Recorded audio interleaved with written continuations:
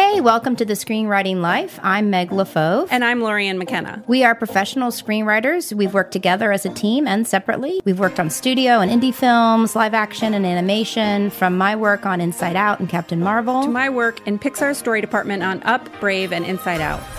We are here to share our insights on the craft of screenwriting and also the life.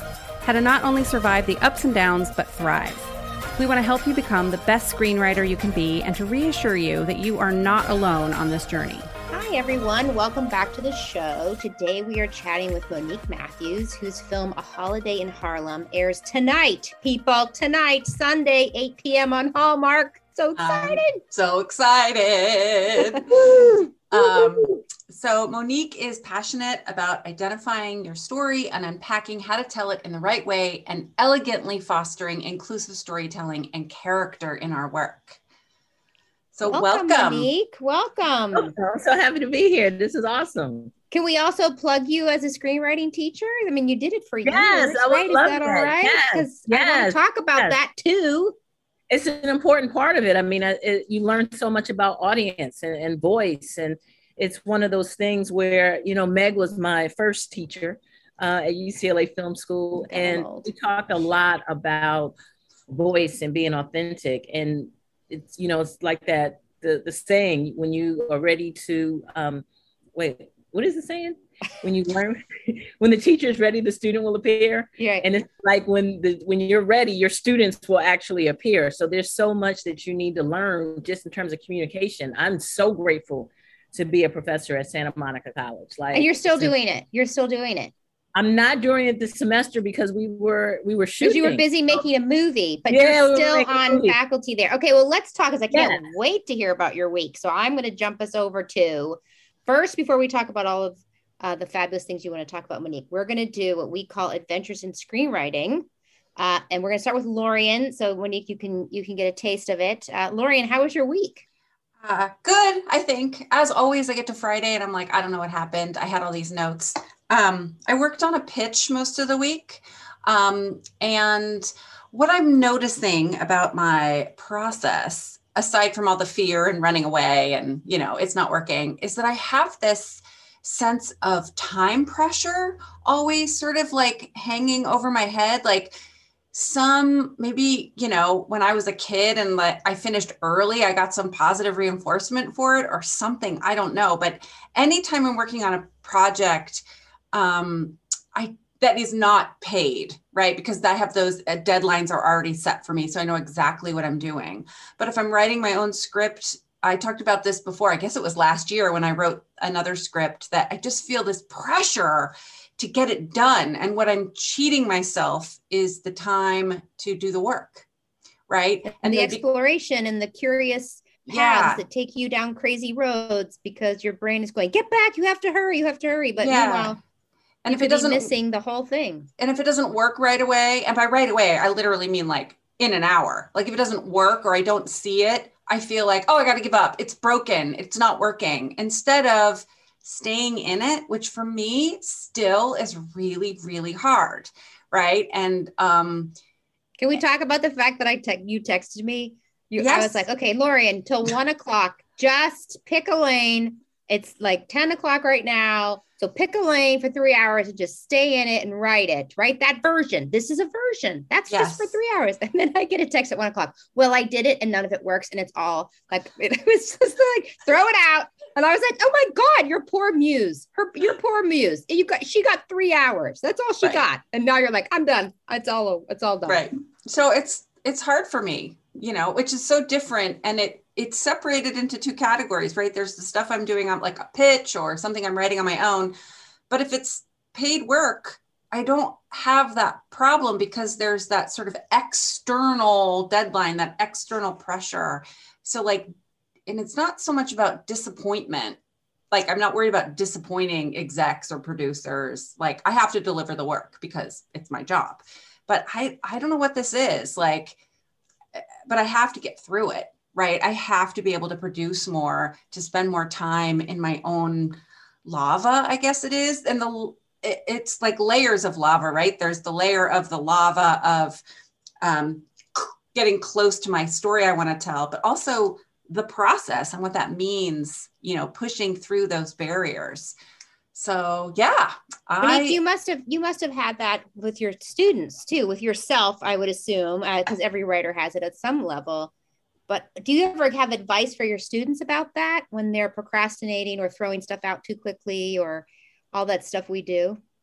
Well, one of the things I do, I mean, 3 hours is a long time for me. So I just tell them to set their timer for like 50-minute increments. And then I literally like 10 minutes and get up and walk away. Like I do that so that I am, you know, working my kinesthetic muscles and I completely forgetting the anxiety attached to needing to perform or needing to get the story out. And that's pretty much what I do. Like it's kind of similar to Meg, but I make the time shorter. And sometimes if it's really, I'll often find that there's the critic, right, that you're talking about, and then there's the muse. And I just refuse to let the Virgo go while me, the Pisces is just musing. Like the Pisces is all about the muse. So I just kind of just separate it. It's like, you can't talk right now. You'll have a time to talk. And what I do with that is if my critic if she needs to really get her opinion heard, then I'll journal. Like instead of even verbalizing it, I'll just say what she's thinking, and then I'll look at it. And there's a difference when you're looking at it and like, maybe not. And if I throw it away, good. That's what I ended up doing yesterday. I had like a Word or Pages, whatever the program is now, I don't know. And I was writing and like, okay, what if the character did this? And I'd be like, I don't think that works. Why doesn't that work? Okay, it was literally just everything I was thinking, I was writing down so that it didn't stay in my head. Right. Great. Because that's where you get into the trap, where I get into the trap. Right. And then it's just a lot of negative stuff. So I was writing it. Okay, that doesn't work. Okay, what could work? Okay, I hate that. That doesn't work. Why do I hate that? Like so my document is 18 pages long of story beats and like the self-talk and, you know, the trigger process. So it's sort of, you know, one day I'll publish it. You can all be witness. Oh my God, to the glory of this document. I cannot wait. That's fantastic. I don't listen to the critic. Like she gets it. I can write it out. And I got this from The Artist's Way by Julia Cameron years ago, where you do the stream of consciousness writing. And once I started getting that out and not reviewing what it said, it actually helped me separate from the critic, because the critic has wonderful things to say, but the critic can't always talk. And the problem is the critic really wants to protect us, right? The critic doesn't want us to get hurt. And one of the things that I do as a screenwriting professor is really encourage mistakes, right? We write these characters who go on these journeys, who make all the wrong decisions, but it's about their intent. If their heart is in the right place, we'll go with them through every bad decision that they make. And so I try to give myself that license, and I tell my students to be okay with making the mistakes.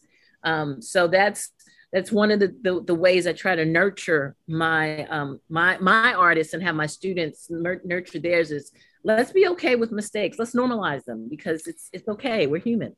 So what you're talking about, right? So even just listening to you talk just now, I got a little emotional, right? Is that I don't have a nurturing practice enough to feel safe enough with myself to write, I think sometimes. And so what you're talking about is practice, right? You know how to do this, you know how to do this. Like it's intellectual, it's emotional, it's physical. You've been able to incorporate all these pieces in your practice and in your teaching, which I think is a gift to your students. And I still feel very scattershot, you know, sometimes very panic writing, you know, everything has this sense of panic. And I would like to get what you're talking about, this sort of, I'm going to say it again, practice of it, right? Because that feels like, it feels like a little more control, right? Which is what I desperately want. So maybe I'll sign up for your class. Yeah, I can't wait to talk about this. We're going to have such a deep dive on this. Yes, but Monique, first, I wanted you to tell us about your week. Sure. This week I've done 3 things. One, I got my booster shot. Woo! So I'm over here. I got my booster. So I'm really excited about that. The second thing I did, I am co-writing and directing my first documentary feature. We're starting in December, so I'm thrilled about that. It's called Birthing Justice. And I'm not sure if you're aware, but let's say the United States was just comprised of Black women, right? And when Black women give birth, the United States would actually be 99th in the world for successful birth outcomes. Like there's a serious problem with successful birth for Black women and children. We've seen this with Serena Williams. We've seen this with Beyonce. So I'm thrilled that I'll be directing that project. So we begin in December. So for this week, I've been doing research on some of my favorite documentaries, storytelling techniques. So that's the creative side of me. The other side is really just being excited and about the film. Holiday in Harlem premiering on Sunday and engaging with the audience, right? Because it's the thrill that as a writer and as a feature, I've written features for the majority of my career. You don't necessarily talk with people. You don't necessarily see the audience. And one of the great things about social media is that people really want to know writers and they really want to engage with writers.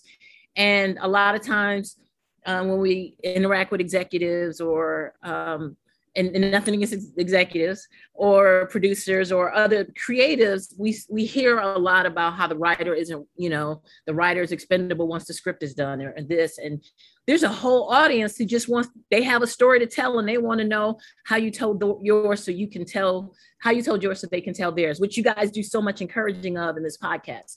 So I've been doing a lot of just social media engagement and promos and sharing the why. The why is always really, really important in terms of why we do anything, right? I remember, Meg, I'm going to probably be deferring to you a lot, when we would be in class and it would just be like, so why? So why?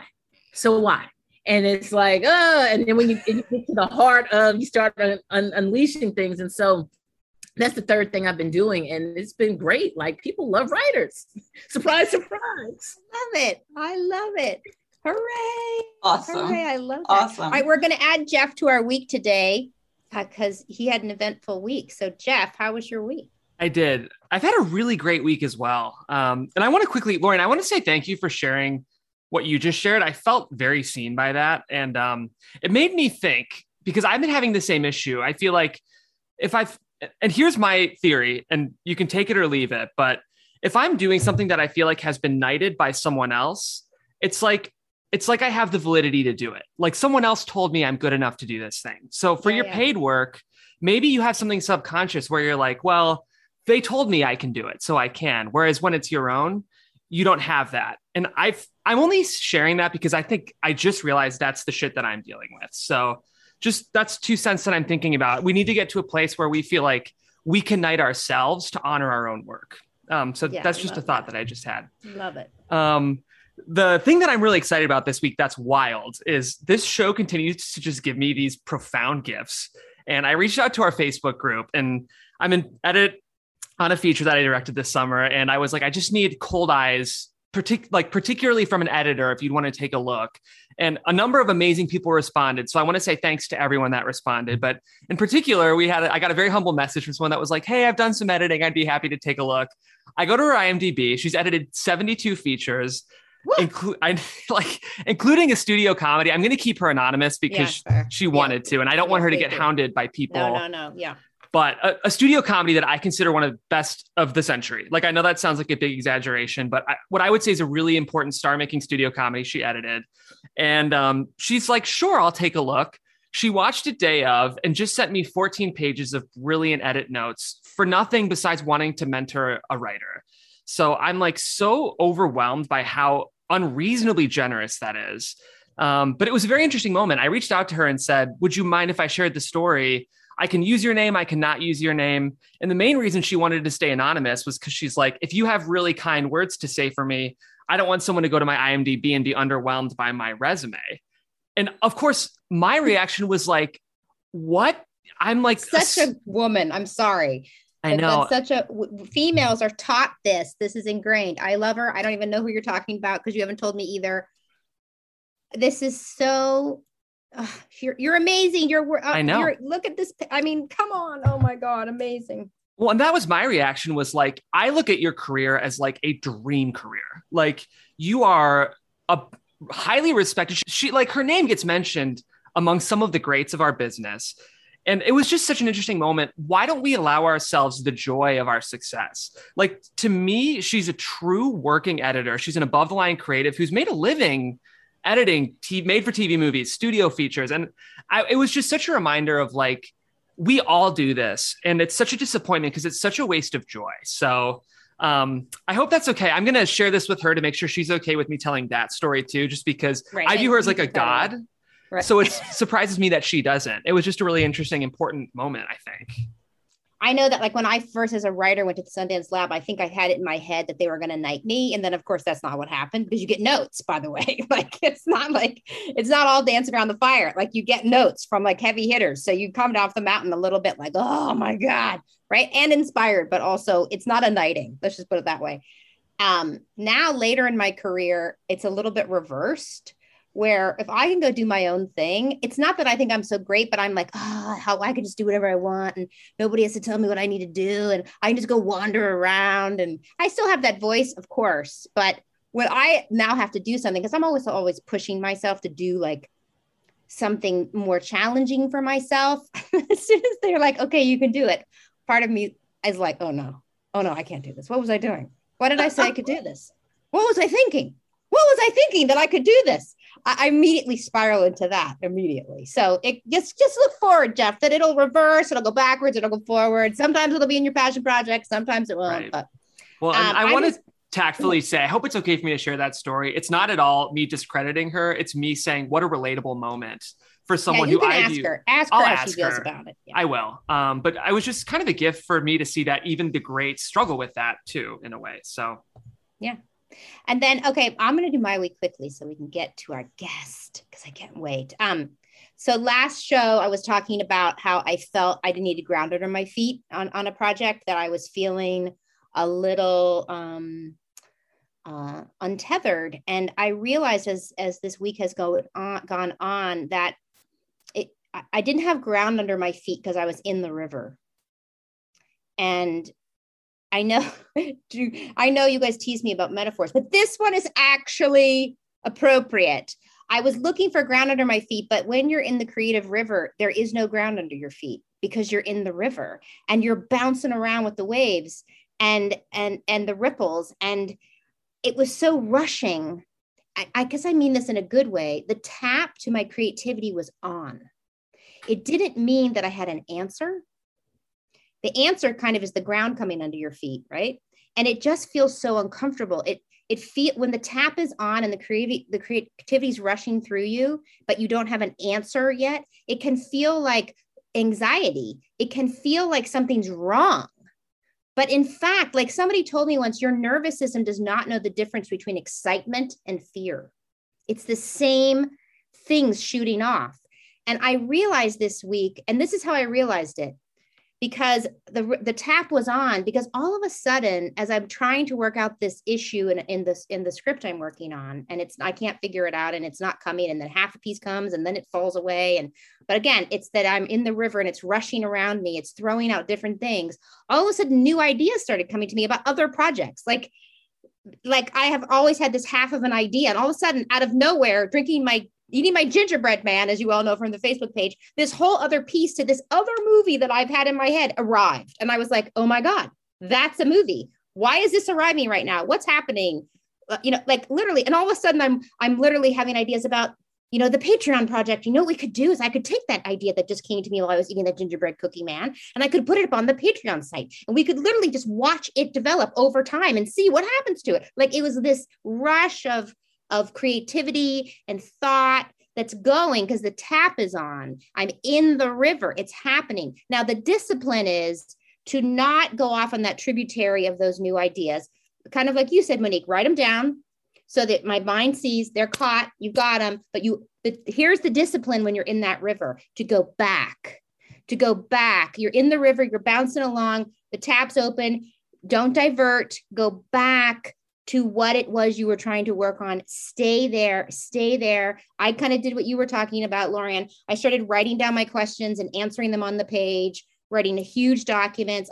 I'm literally like so many questions and then literally answers. And I just started throwing out crazy answers like, well, okay, in a perfect world, if I could change everything, I would do this. And suddenly I was like, well, can I do that? I could kind of do that. Do I have to change everything to do that? No, I actually don't think I do. But I didn't get there until I let the river flow through me. The more I tried to have an answer and stop the river, the less I was in the river, the less I was just bouncing all over the place. But as soon as I kind of went with the flow of it and said, okay, I'm in the river, I don't know, I'm just going to start writing stuff down and I'm going to start asking myself questions.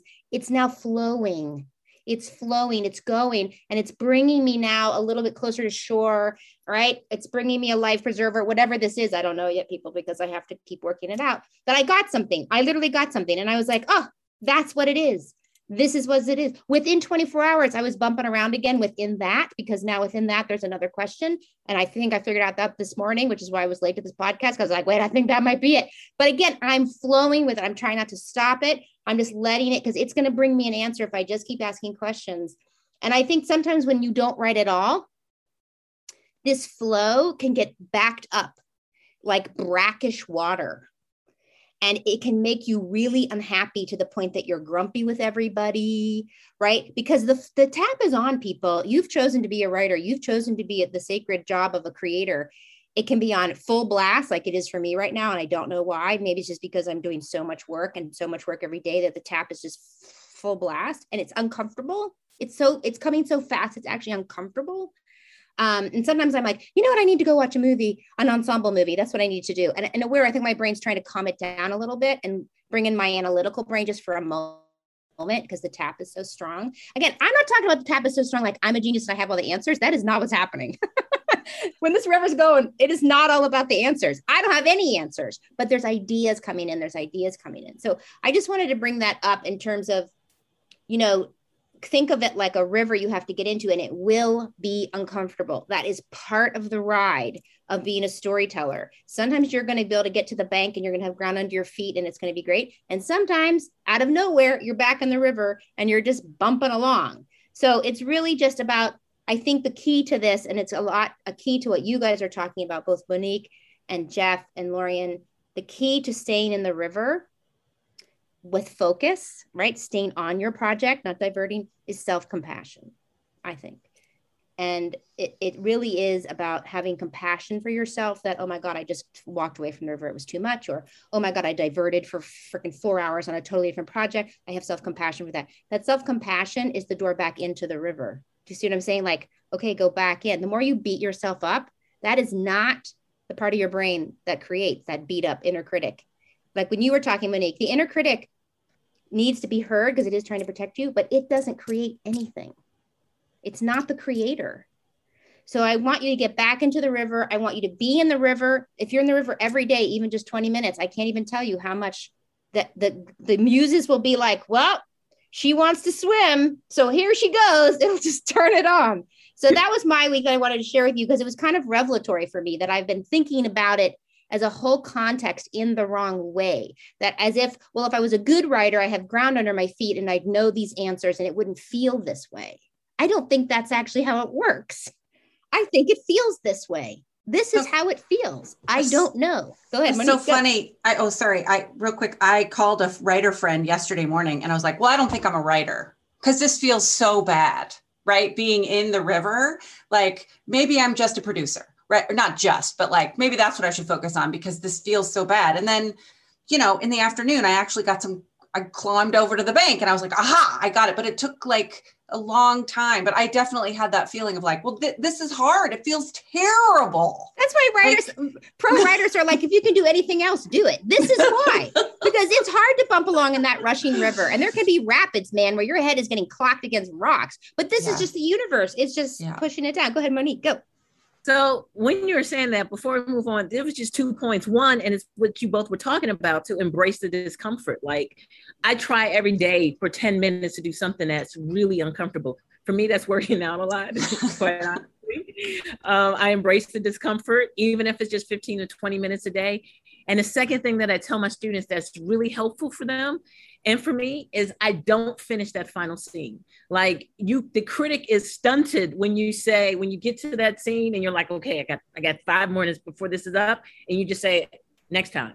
Because then you're like, you have to get back to finish that scene. And the critic is like, I can't talk right now because the scene isn't finished yet. So I would say to stop right before you finish the end of that scene, because it makes you want to come back. Like, but when you're spent and you're like, then you're spent and you got to get back up again.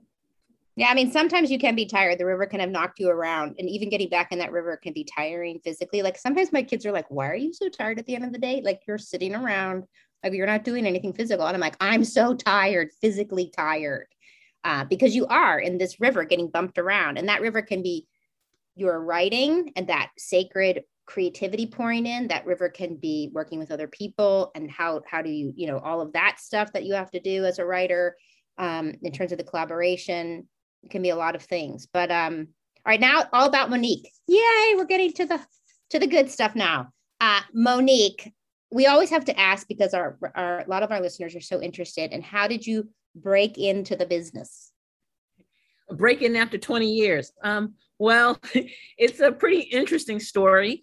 I went to UCLA Film School in the producing program about 20 years ago as a writer, which I think is one of the most important things to do. It actually speaks to what I do in my classes, is that you have to do your due diligence. You should know about the business of show before you're just writing. Like, it's great to write, but it's really great to understand audience, and the business of show is an audience. So I did that. I had really quick success. It seemed like I was this great rising star. I was on the cover of Filmmaker magazine, Daily Variety, 10 Writers to Watch. I did Film Independent Director and the Writers Lab. So everything was going really, really great. And then we had the Writers Guild strike of 2007, and the business model shifted from features to TV. And there was other sets of perfect storms in my life. My grandmother was sick. I had to take care of her. Just like everything kind of merged into one. And I had to figure out what the next step was while I can keep writing. And I was just really fortunate enough to start teaching. And teaching has been a trade for me. I've been teaching since I was 13, and reading is fundamental at St. Aloysius School growing up in Harlem, New York. So I went there, and I just really wanted to focus on the craft, work on the craft. And, you know, when you are in the mix and you see everyone who's around you, and people peak at different times. So a lot of it is just staying in, being just uncomfortable when it seems like everyone around you is being really successful. And you're not, or it doesn't look that way. But it's just, everyone has their own story to tell. And I just kind of kept staying in it. And one of the things in terms of embracing the discomfort, I had a general meeting in January 2020. And I was like, I need to pitch something. And so I went and I pitched this Christmas movie, and it was the best no I got. And I don't think we take into account no's, because every no is not the same no. There are different reasons people say no. And so I went to this Writers Guild event. It was a special event. And so I saw my writer friends, and I was like, hey, I just got the best no I've gotten in a long time. And one of my friends was on the panel. His name is Charles Murray. He has a new television show coming out on Netflix on the 24th with Wesley Snipes and Kevin Hart. So he's like a really big EP. And I just started telling him about the Christmas movie, and he just got on his phone and he called the producer, and literally that's how what was Christmas in Harlem, now Holiday in Harlem, started. It was really just, hey, I got this no, but let me tell you about this no. Why was it a good no? Tell us, why was it a good no? Yes, because I can tell the exec really wanted it, but she was really, I would say, specific about why she couldn't do it at this particular time, how it would make sense for her. She also talked about when it might make sense, why she wasn't sure it could happen at that particular time. And, you know, like she actually referred me to another producer with their network for a different project. So I knew she was invested in me. I knew she liked what I had to say. And I got, just from talking to her, like, wow, she likes this. And this is an executive who she rescheduled like 3 or 4 times. So if we're in our writer's mind, we could think, oh, she's rescheduled, she doesn't want it. And it's a lot of things that happen in our mind that may not necessarily be reality. And when, and then, so what happened is I actually got into pretty much a bidding war between two networks for it. And she liked it. The pandemic happened. And then I kind of, Hallmark got interested in it. And so I kind of told her, hey, Hallmark is interested. And she really likes the producers who are ultimately doing it.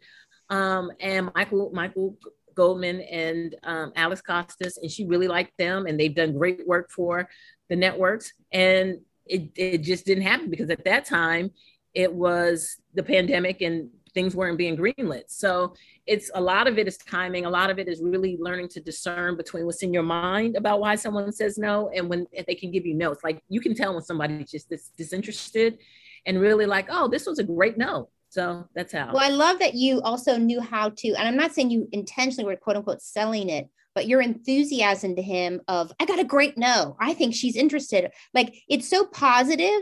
It's so passionate that of course I would want to help you too, because I'd be like, oh my God, you got a great no. That's such an interesting concept. What I would so lean in, it makes me lean in versus walking up to your mentor or this friend and saying, well, yeah, I got another no, and I'm really despondent. Again, bring all that stuff here to screenwriting life. That's all the real stuff. I get that disappointment and despondence. But when you're at the party, right, I don't know if that's what you lead with necessarily, right? Right. I mean, that's what we talk about all the time, putting yourself out there. It's how you put yourself out there, right? Like, and it's a risk too, to be excited about something and pitch a story, and it just hit at the right moment. That's a great story. Monique, did you have a pitch, or by that point you had a script? So here's the thing. When it happens, you don't know how it's going to happen because I just had a 2-pager and the 2-pager was enough for 2 networks to get involved. And I've written all of these scripts. I've done all these different drafts, but kind of when there's an idea and it's time for it to go, you just don't know. So the Charles Murray called Michael Goldman and he was in Ireland. So, and then the pandemic hit. And so I just thought that I wasn't going to hear from him. Like I just would, whatever. And then he was like, just hold off because it's going to be no. Like one of the things that and when you're learning to be a producer is this no, until it's yes. And then it's that hurry up and wait thing. And then so we were still going back and forth between, Hallmark and the other network. And then, Hallmark just stepped in March and was like, hey, we really like this. We want to make it. They paid me for the treatment. Then they were like, they saw the treatment. Hey, we want to make this. So they paid me for the draft. And then by June, we had a finished draft. We were casting in August. I was on a plane headed to Connecticut to film it. Like, holy smokes. So you got to did you get to be on set the whole time? Yes, it was great. I got to do 1 week of pre-production and see what happened with, what was PR doing, how they were promoting the movie, meet with all the different departments, see how everyone else was telling the story. I was really fascinated with the costume designers and how costume designers tell the story through costume design. That's just really fascinating for me. So I did that. And then, I was on set like just the whole time and just, I made myself available to just, if there's something that the writer that the actors are tripping off of, a line that's being said or, just stuff like that. But the producers and the network, they really invested in me. They really invested because they really wanted to tell an authentic story. And if it's a Holiday in Harlem about this girl who comes back to Harlem after years of being away, that's kind of my story and how everything started. And so I really found that Hallmark was really, and my executive, Samantha DeBeppo, she's just like great of just really wanting it to be authentic. Hallmark has a very specific form that works. We want to talk about that. We got a lot of questions on our Facebook page about Hallmark and what is that development process like? Peter was asking about, we've heard about there's a list of story elements or quote unquote rules or however we want to talk about that. How do you have creative freedom inside of that? Yeah, so there are several things that you have to know writing a Hallmark film. One is that the old studio system is alive and well. There are 2 old studio systems, I think, in Hallmark and Marvel. I was really understood the Marvel world of executives choose the writer and director. And I think if you like writing, directing, and editing and marketing, you probably want to be a Hallmark exec. I think they have like the coolest job on the planet because they're there from idea all the way down to, you know, release. So it's really, I'm like, wow, I didn't know that this was the old studio system. But yeah, they do casting, they do everything. So there are certain things that they told me. One is you have to, and you find some people love Hallmark films, and it's like, well, why do they love them? Some people are like, but the people who love Hallmark movies, they love them. And one of the reasons is that there is always an exchange. There must be exchange between the two love interests. It can't just be they're really cute and they're lonely. It's what do these people have to teach each other personally/professionally, as a couple, and then also as a community. Like Hallmark is really invested in the world within that becoming a better place because these two people are together. So it's not just about lonely people connecting. It's really what are the gifts? What are you teaching and learning from one another? It was really important. And the second thing was, you know, the women, female protagonists are generally successful, but they don't need a man to complete them. They cannot leave their job for a man. Like if they leave their job, it must be for something else. And it just kind of works out with the guy. And it's the best situation that love kind of enhances what you're already doing, but not that love completes you. You know, it's not the Jerry Maguire, you completely. It's like my life is enhanced and I'm going to the next level because of the union that we formed. So it might seem like, and you have to, it's the subtlety of enhancing versus completing. Like that's really important. The second thing I learned, and that was just me as a writer that I picked up. And it's like, these are the Hallmark things that I've learned. And I'm so grateful for this experience that I can apply to life. One is to have the uncomfortable conversation. Too many times in our lives, we let relationships fall apart, we leave jobs, all because we won't have an uncomfortable, difficult conversation. And in these films, everybody has an uncomfortable conversation. The second thing I learned personally was be kind, especially when it's difficult. So it's not that there isn't conflict in a Hallmark movie, it's that even through the conflict, there's a level of human respect that the characters, the people have to have with one another. That's really important. And the third thing is that people are not their bad decisions, right? There are no bad people. There are no serial killers in a Hallmark film. There are no bad people, but everyone makes mistakes. And just through that process of writing, I realized how, judgmental, how much I felt I needed to protect myself and protect my characters. And so that was a learning curve, but I think it was a great learning curve. So I love that. I love that. And I am a big fan of Hallmark movies. They are my sort of the place I go when things get overwhelming, right? And it's a lot of what you are talking about, right? That our simple exchange, our kindness, our love changes the community, right? Everything enhances. So it feels safe. It feels like I want to go there. And I know Hallmark has been through a huge change over the years, right? Like it used to be the main character would choose between profession and love, right? And now I know that's not happening now. But I wonder too, how do you, Josh asked this question, how do you approach writing storylines or characters that culturally challenge the status quo? Like queer characters or people of color that we don't see a lot in the movies. Like, how do you approach that? Okay, so the producer from the producers program in me, as soon as I found that Wanya Lewis became the CEO of Hallmark last August, a Black woman, she ran PBS Atlanta. Before that, she ran TV One, the Weather Channel. And I was like, oh my gosh, this means Hallmark is going to be doing this, inclusive storytelling. And he's just like, yes. Let's just see how, things kind of develop. And so the producer was like, yes, full throttle.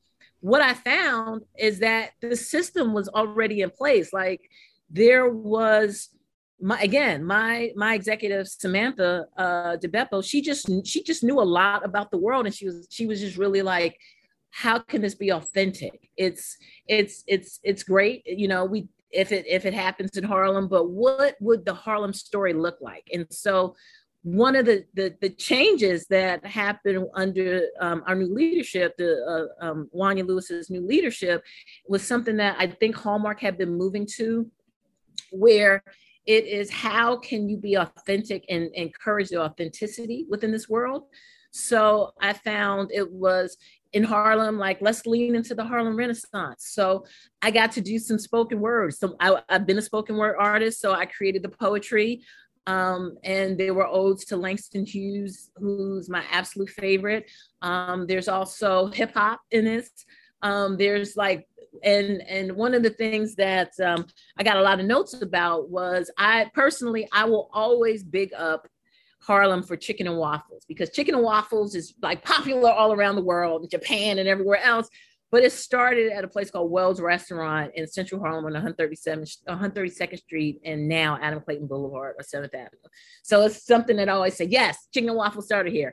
And so Samantha was like, yeah, but there's a lot of great food. And I was like, it is. And I actually use that to develop it into a plot point, where we let's bring in all the food. Let's bring in, because it seems like Harlem is just Black, but when you break down what Black is, it's a lot of different types of community within that. You know, you have Caribbean Americans, and even within Caribbean Americans, you have Haitian Americans, you have Jamaican Americans, you have, I'm from St. Croix, the U.S. Virgin Islands. So you have us, then you have, African Americans from the South, and then you have just such a growing Spanish population of Dominicans and Puerto Ricans. And it's just like, let's just bring all of that, because that's all authentically Harlem right now. And that came from Hallmark. The Hallmark is like, let's see what all is there. So, and then I originally, the way I wrote the script, I wanted to make sure I had inclusion. So I had this, I had a LGBT couple, and there were different decisions by the director made in terms of casting. However, it was, that wasn't a big deal with Hallmark. So it was like all these preconceptions of what I thought it would be. And then I got in the world and was like, oh, I was very gratefully surprised. And then, I would really encourage people to do your due diligence, understand, watch a network or watch a TV show, or if it's a streamer, who are they advertising to? You have to know the audience. It's really important, because you can have these conceptions about what you think it is. And then when you're like, oh, so the audience is actually this particular age, not just who likes it, but who are the advertisers targeting? So then you get a really clear understanding of that. And, actually see, there's some other issues that I was like, well, I heard that Hallmark hasn't been inclusive to, women. It hasn't been, Black women or women of color or the LGBT community. And it's like, I need to actually see that for myself. I can't, and if that proves to be true, then okay. But I can't make the assumption, because I'm afraid that I'm going to get hurt, or they're going to reject me in some way and be defensive about that. Again, I have to be willing to go into the discomfort. And I was really wonderfully surprised. Hallmark isn't great. See, I love Hallmark even more. Well, Michelle asked on the Facebook page, are you going to do it again? Are you going to? We'll see. But it's going really well, so we'll see. That'll be awesome. Let's get into talking about that. Go ahead. In terms of we'll see, because as a writer, when one project is done, you get, like you said, Meg, you get all those immediate other projects that are happening. And for everyone listening about a Hallmark film or these Christmas movies happening, I really see Christmas movies much like a medium, much like animation is, where it's like, what would Romeo and Juliet look like in the Christmas? We don't want the tragedy, or we can, right? But really started broadening your mind to just think, instead of thinking in just one way a Christmas movie is just looking at it as a medium, like how we look at animation as a medium. It doesn't just mean, a children's movie. It's like, oh no, this particular medium is best helpful to tell this story. So, what would the Terminator look like at Christmas? And it's not hard. Right? What you're asking is, with animation, it's always, why does this have to be animated? So, right, it's why does this story have to be a Hallmark story? Right? Is that sort of what you're asking? Or a Christmas story? Yeah. I'm enlarging it, because I think a lot of times people think Christmas stories, they put them in this really narrow box. And I'm like, actually, Hallmark alone did 41 Christmas movies. There are over 100 movies done in these next 2 months. So there's huge opportunity. So what I'm saying is there a baseball story that you could set during Christmas? Like, instead of just thinking and just, oh, so if it's a Christmas movie, it must mean this. It's like, what other ways do we challenge that while, bringing in warmth, while bringing in a time where human beings are learning to connect once again? That's what I mean by it. Like, so how can it be a Christmas movie? Yes. Can it be a Christmas movie instead of why should it? It's like, why can't it? Like, what would make this work as a Christmas movie? And I think that it might, for, our audience right now who are listening, like, oh, I never thought that would be a great Christmas movie. But I think that when we think in boxes of what we've seen for Christmas movies, because I remember the way I got A Holiday in Harlem, I literally was home and I was walking like many New Yorkers do up and down the street because we pride ourselves on walking. And I was like, oh my gosh, this is a movie. I haven't seen this movie. I need to write this movie. Instead of I haven't seen this movie, they'll never make my movie. It was, I need to make sure the story is told. Because I enjoyed it. Like, it wasn't That's good advice. I would want to see this. This is awesome. So all right, I want to make sure we have time to get to your screenwriting teacher brain as well here, because I think a lot of our listeners and myself included want to hear your perspective on some of these developing your story areas that you wanted to talk about. How do you identify a movie? It was one thing that you were talking about. One of the things that I see a lot with my students we work on is really, how do you know you have a movie versus a book versus a novel? And one of the things that I teach beginning screenwriting and advanced screenwriting at Santa Monica College, and just understanding that in a screenplay, in a movie, you have to have an externalized goal. So, for example, if you want to be happy, you want to have joy, what does joy look like in that moment? Is it reconnecting? Is it going back home again? Is it taking a picture with someone that you love, and you have to establish whatever it is your protagonist is looking for, and see if that can actually be visualized within the story setting? And what happens a lot, particularly my beginning screenwriters, is they don't know. They don't think of the physicality of idealizing whatever that emotion is. And if you kind of don't want that, if you want it to be completely internal, because some people are internal, then it might be a novel, which is great because it's beautiful, it's graphic, but there's so much that is happening internally and within the character that you should probably write that first before writing a film, because you have to externalize a movie. How does that look? How do we see it? And if you can't see it yet, then that's fine. It may be a movie. It may not be there yet. It might have to go through other mediums before it happens, but you have to identify it. You cannot have a whole television show or feature where you're just in your mind and not physicalize what it looks like to be in your mind. Right. But, and then you've mentioned in the past that, there's a difference though between the setting and the character's drive and want, that, and that beginning screenwriters can get that mixed up too. Yes. That's another thing. I had this great idea for a movie, and it's like, oh, let me hear it. And it's like, it takes place, on July the 4th. And it's like, that's great. What's the movie? It's, it's in LA. It's on July the 4th. It's like a really big thing. Like, yeah, that's wonderful. Like, you have a location and you have a date now. Okay. But what is the plot? What is the event? Like, and then I always say, like, when I was on set for A Holiday in Harlem, it was great to just be around young writers who were doing other things, being grips, doing transport, and them saying they have a story. Like, oh, I had this story about, I know the people who did this bank robbery. Okay, that's great. So what's the story about the bank robbery? Like, is it Cain versus Abel? Is it Hamlet? Is it Macbeth? Like, that's going to make it a movie. Like, and take something, feel free to take one of the plot devices that we're really familiar with, because once you put that on your setting and your events with your characters, it's going to shift, but it's going to give you something to work from.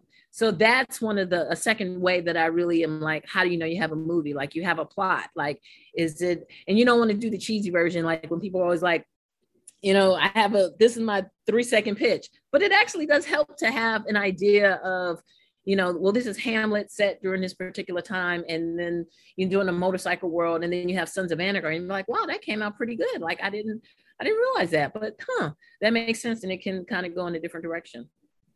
Well, and it's so funny because you can work in the business for years and all of a sudden get that banged on your head. Like, oh my God, I've put too many in here, right? That's the thing that I do. I have the setting, I have the location, I know what kind of movie it is genre wise. I know it's ensemble. And then, well, there is just too many other things in here.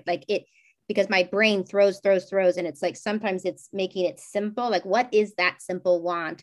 And is that simple want driving the shifts of the acts? Is it changing? But meaning you can't like start throwing other wants in there, or that want breaks into, multiple wants. Like, it's literally finding that beautiful, simple want, or that thing, like you said, Hamlet, whatever that grit is inside the character, right? That is trying to get worked out, that opposition inside them, or whatever. But so yes, doing that 3-second pitch. I think I was at a Sundance lab in the producers lab once as a mentor, and one of the mentors said, "Oh, you're doing Scarface in a high school." And I was like, "Oh my God, they're doing Scarface in a high school." And it helped everybody there help that person talk about what they were doing, because we all suddenly understood what they wanted. Of course, it's not Scarface, but it does help. It does help to get your brain to do it does that. help. It's not to reduce it, but it is to kind of give us a brief conceptualization of what it looks like that you can move forward with it, because it's going to shift, right? So it's not to be formulaic, but it is a form, and it helps us understand context. It gives some sort of context for people to give you notes, right? Like, it's really important.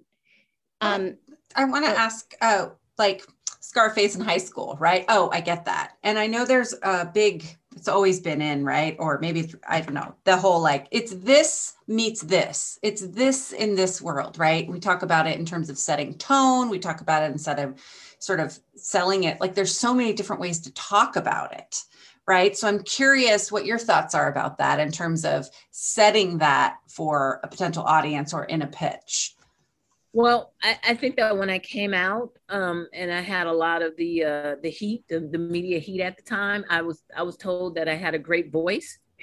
And so what I understand that means is that I didn't know plot, but I knew character.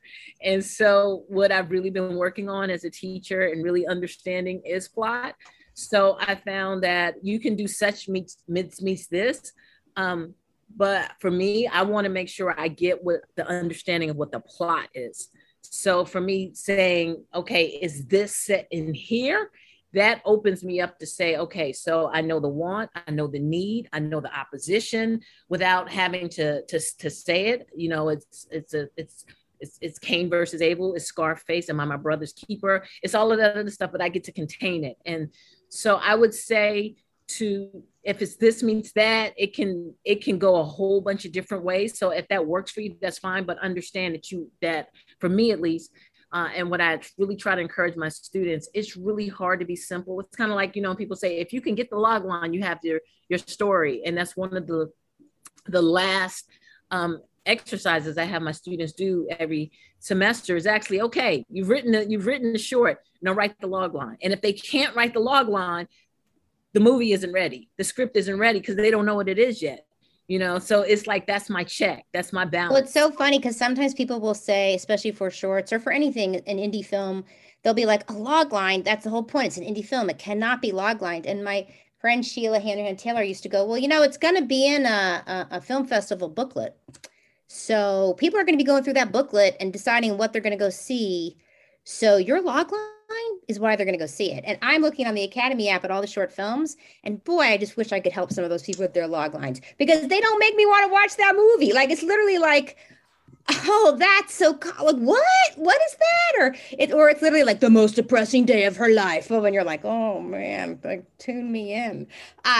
But you have to have you do have to be able at some point, even if you're an indie filmmaker, to boil it down. What's the freaking line on your poster?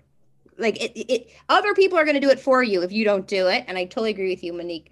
You might as well do it to help yourself know, do you have it yet? Because within that log line is the want, the need, the theme, the why.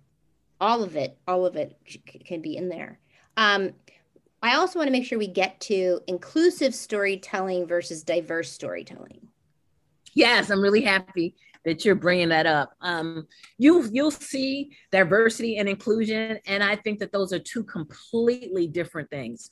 And I'm a fan of inclusive storytelling because I think it's actually, I was, when I did my due diligence on Hallmark and looking at Wanya Lewis, she was like, how do we make this how do we make the stories at Hallmark more reflective of what American society looks like? And if we do that, then there is no main and then divergence of where things come from, which is diverse. Diverse assumes that there's one main way to do it, and then we diverge from that.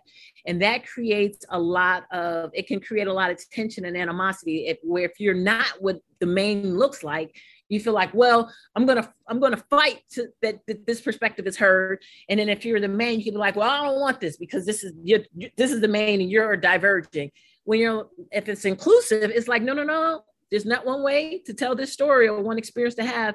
This is the inclusive vision of this world. So that's important. Is it, am I tossing a salad or am I having a gumbo? I want a gumbo. I want everything to it can merge together, and it's all a part of the gumbo. Everything works within the gumbo, and you can't say, no, your story isn't right. This is how it is, and we'll tolerate this. But it's not from the censors. So can you give any examples just to illuminate the difference between diverse versus inclusion? I'm sorry. So diverse, if I say, there's one main way to have. But like, is it like a movie? Are there movies you can reference, or is this more about when you're creating and kind of the decisions that you're making? When does this come up for you personally, or is it about the decision makers? Is it about the buyers? Okay, so if it's diverse, it would be, say, Friends and Living Single, right? Living Single was actually created first, and it actually influenced Friends. However, in our society, once Friends was on NBC and it had its, 6 white stars, it became the norm. It was the main, and Living Single was diverse storytelling, and it's not. They're both inclusive, means that they're both equal. They both belong in the canon of what 90s New York friendships look like. Gotcha. It's othering, right? The othering, yes. Yeah. Diversity can other things, or you feel like you need to. I don't feel like I need to prove my worth, my value, my experiences, or my value and experiences. And you might not be aware of them, but it's time for you to learn more about them, and it will help us all grow. Like, it's great storytelling expands us all. Is there something to, Monique, just to help me understand, where like diversity feels like an obligation? Like when you see it, it's like the studio noted something, and all of a sudden we're like squeezing square pegs into round holes that feel like dutiful or obligatory. Whereas inclusive storytelling, all of these beautiful cultural decisions you're making bow down to the story you're telling, kind of. Mm-hmm. Yes, I think that a lot of times with diversity, you feel tolerance, right? And as someone who went through a lot of diversity programs, they stop. It's a bottleneck. It's like you got all this talent and then it stops, and then you don't get past mid-level or upper level because they were being diverse. When it's inclusive, it's like, hey, let's look at the market. Let's look at what the demographics say, the kind of storytelling that they want to hear. And I think a recent report said that Hollywood lost like $1.4 billion that's what racism costs the industry, just in terms of the audience and how much they could make and the types of just everything that could happen. And once you realize that, it's like, what stories aren't we seeing as a result of this? This is actually something that is that's restricting all of us. Like, I just read something, one of my friends on Facebook, she posted something yesterday about Veterans Day. And her uncle was actually, at Normandy. And so she asked her uncle, hey, are you going to go see this Tom Hanks movie at the time? And he was like, no, I was there. And what happened was they didn't want the Black soldiers to get there first. So they kept us on the boat. And what happened is that all the white soldiers went and they got killed. So it's like, so racism is literally killing us. Literally. We have soldiers who died in World War II because they didn't want the Black soldiers to say they were there first. And then when we really start understanding the toll that it's taking on human lives to hold to this very narrow perspective, it's this is killing us, guys. This is killing us and what we need to move forward with as a society. So yeah, when she said that story, I was like, wow, that's just so mind blowing. Like, that's racism literally kills not just Black people, but literally white people, white soldiers too. I love your brain, Monique, and it's because I know you so well for so many years, that because I really love this, that the spiritual creative creator in you can talk about the lives lost to this. And the producer in you is like, man, we're missing $106 billion. Like, come on, wake up. Like, it's both parts. Or like, I just love that. How do you want to look at this? Because I can look at this in a lot of different ways. It's just so, I so appreciate your brain how it can hold such perspectives, all trying to, communicate what you're trying to communicate, which it's super clear now. And thank you so much for delving so deeply into very that. Much. Really, it's really illuminating. It doesn't have to be either or. It can be both and. That's what it's amazing. It's amazing. Well, we're going to wrap up with 3 questions that we ask all of our guests. I'll start. What brings you the most joy when it comes to writing? Losing myself in the moment. Like, when you lose time and I'm like, oh my gosh, I just lost time. I like that a lot. Yeah, that's great. Okay, now it's my turn. What pisses you off about writing? Lorraine, it's what you talked about this week.